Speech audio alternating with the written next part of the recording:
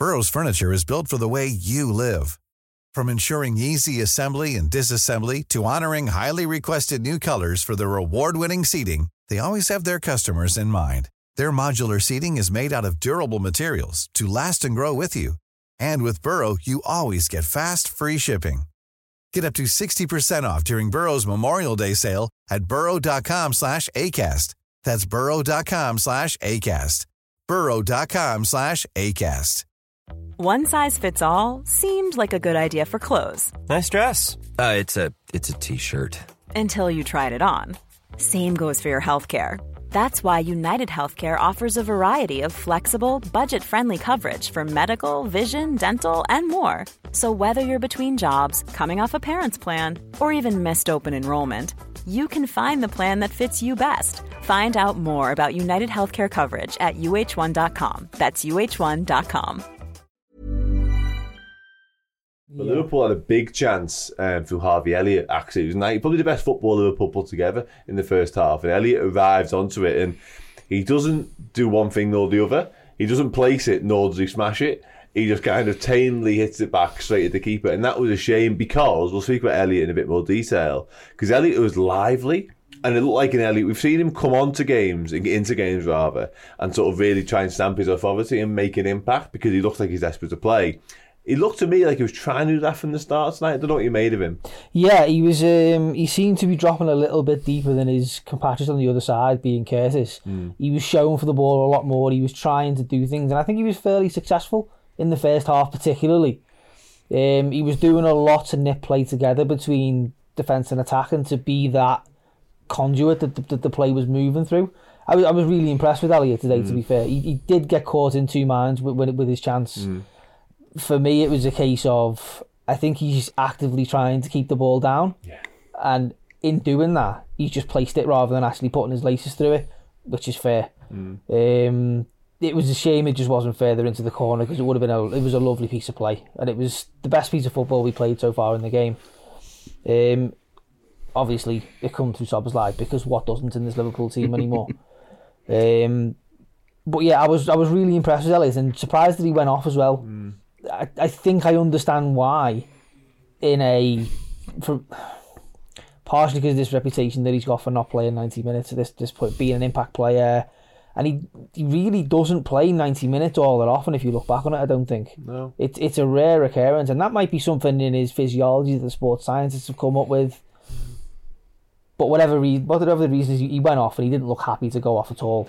He looked fuming, to be honest with you, and I'll come to you on that, because Sparrow mentioned that he doesn't play 90 minutes often, and for a long time you could have put that down to sort of managing his minutes, because he was so young, he was so raw.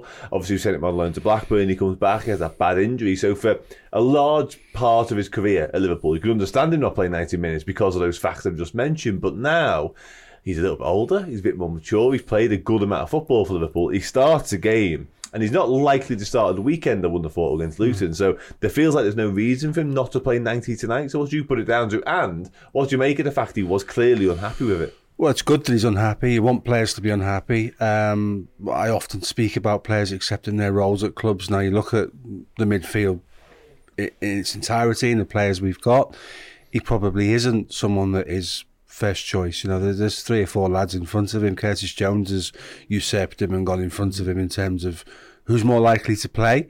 When you've got the likes of McAllister, you've got Gravenberch, you've got Szoboszlai, and obviously Szoboszlai started, but when you're looking to make changes, he refreshed the whole midfield. So, yes, he's frustrated that he came off, but Curtis came off and Endo came off as well. He basically just took the heart out of the team and replaced it and switched it around. It's a difficult one for Harvey. You know, he didn't cost a lot of money when he came to the club, and he came to the club as a bit of a wonder kid, and he's been now with us for a few years, and he's talented boy, but in the grand scheme of things, in terms of a meritocracy and skill level and what he gives to the side, I don't see him in front of Szoboszlai, Gravenberch, McAllister. I don't see him in front of them. And if we dip into the transfer market in January and buy the lad from Brazil, that could be another one that pushes him slightly further down the pecking order. We've seen this time and time again with footballers. He's no better than some of the other footballers that have wanted to play in the heart of our midfield, just haven't been good enough. If he accepts the fact that he's going to get 50 minutes, 40 minutes, 30 minutes from time to time, within the best part of an hour today, and accepts his role in the club, then great. But that's the first signs of him wanting more than he's getting. And that might go on to be a reoccurring theme because he's not better than the players that are playing in front of him. And this new midfield we've got is a physicality wise, they are streets ahead of him. You know, we were laughing and joking, saying, you know, he's got socks pulled all the way up to his shorts. You know, there's no small legs, can't generate the pace that some of the other lads get over the ground that quickly. He's technically very good, but I just wonder, in terms of the medium to longer term, and the picture that there is within the football club is, how does he put himself in a position to play instead of Szoboszlai? I can't see that happening. Is he a sort of a come on for Mo Salah? He can play there, but your transition goes out the window in terms of breaking with pace when he's there, because it just doesn't happen. So there's a bit of a conundrum with him. Where do we play him? And the fact that we're playing with 2 8s pushed quite high in the base of the midfield, I thought that would actually help him, but it doesn't appear to be. So I think he's got some decisions to make about his role in the club, and the club's got some decisions to make about that too, for me. Yeah, it's a difficult one, that. And I put his frustration tonight down. I said it straight away in the watch along report. I put that down to, he thought he was having a good game. I think he thought he was playing well, and he was sort of integral to what Liverpool were doing well, and I kind of agree with him, to be honest. And also the fact that he knows he's not sort of number 1, number 2 in the pecking order. So every time he is playing, and he is playing well, he wants to stay on the pitch because he's desperate to play football for Liverpool. We know that. He's a Red at heart. He absolutely loves playing for his football club. So every opportunity he gets, he wants to make the most of it. And we've seen that with his little cameo appearances and stuff like that, and I love him for that. I take your point about he's not of a Szoboszlai level or a Gravenberch level or probably McAllister level. I think him and Curtis Jones aren't a million miles apart, to be honest, but it's an interesting one, and he has had an interesting career so far for Liverpool. I honestly think he was really good tonight, and I think what he did well tonight, Jamie, I'll come to you on it. I think what he did well tonight, as well as all the impressive attacking stuff, he actually sort of keeps the ball alive for the opening goal in the end. As well as all that, I think he actually defended pretty well, albeit he is obviously lacking a lot of the physicality Steve mentions there. He's not big, he's not strong, he's not even quick. I was the first one to call him out for performance last year at Bournemouth away when Philip Billing absolutely manhandled him, like bullied him out of the game. Harvey Elliott didn't get a kick. But I thought tonight, from that point of view, what he did well was he got himself in the right positions time and time again. There's a moment where there's 2-in-1 and Elliott didn't gamble on either one. He stayed in sort of his right lane and he won the ball back for us. So overall, I was really pleased with Elliott tonight. I was, and I got his frustration. But I suppose to sort of round it up, what do you make of him and where he's at in terms of his Liverpool career right now? Because Steve says it there, we might see more of that frustration coming out of him. Do you think that'd be fair?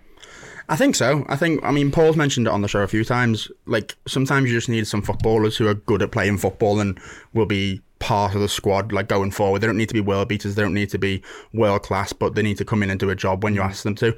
And I think he was playing for his place in the team today, because as you said, he was getting back. He was tracking back. He was trying to track the runners, helping defensively, and like on the attacking side of things, he was like doing defence splitting passes, like finding players in between the lines.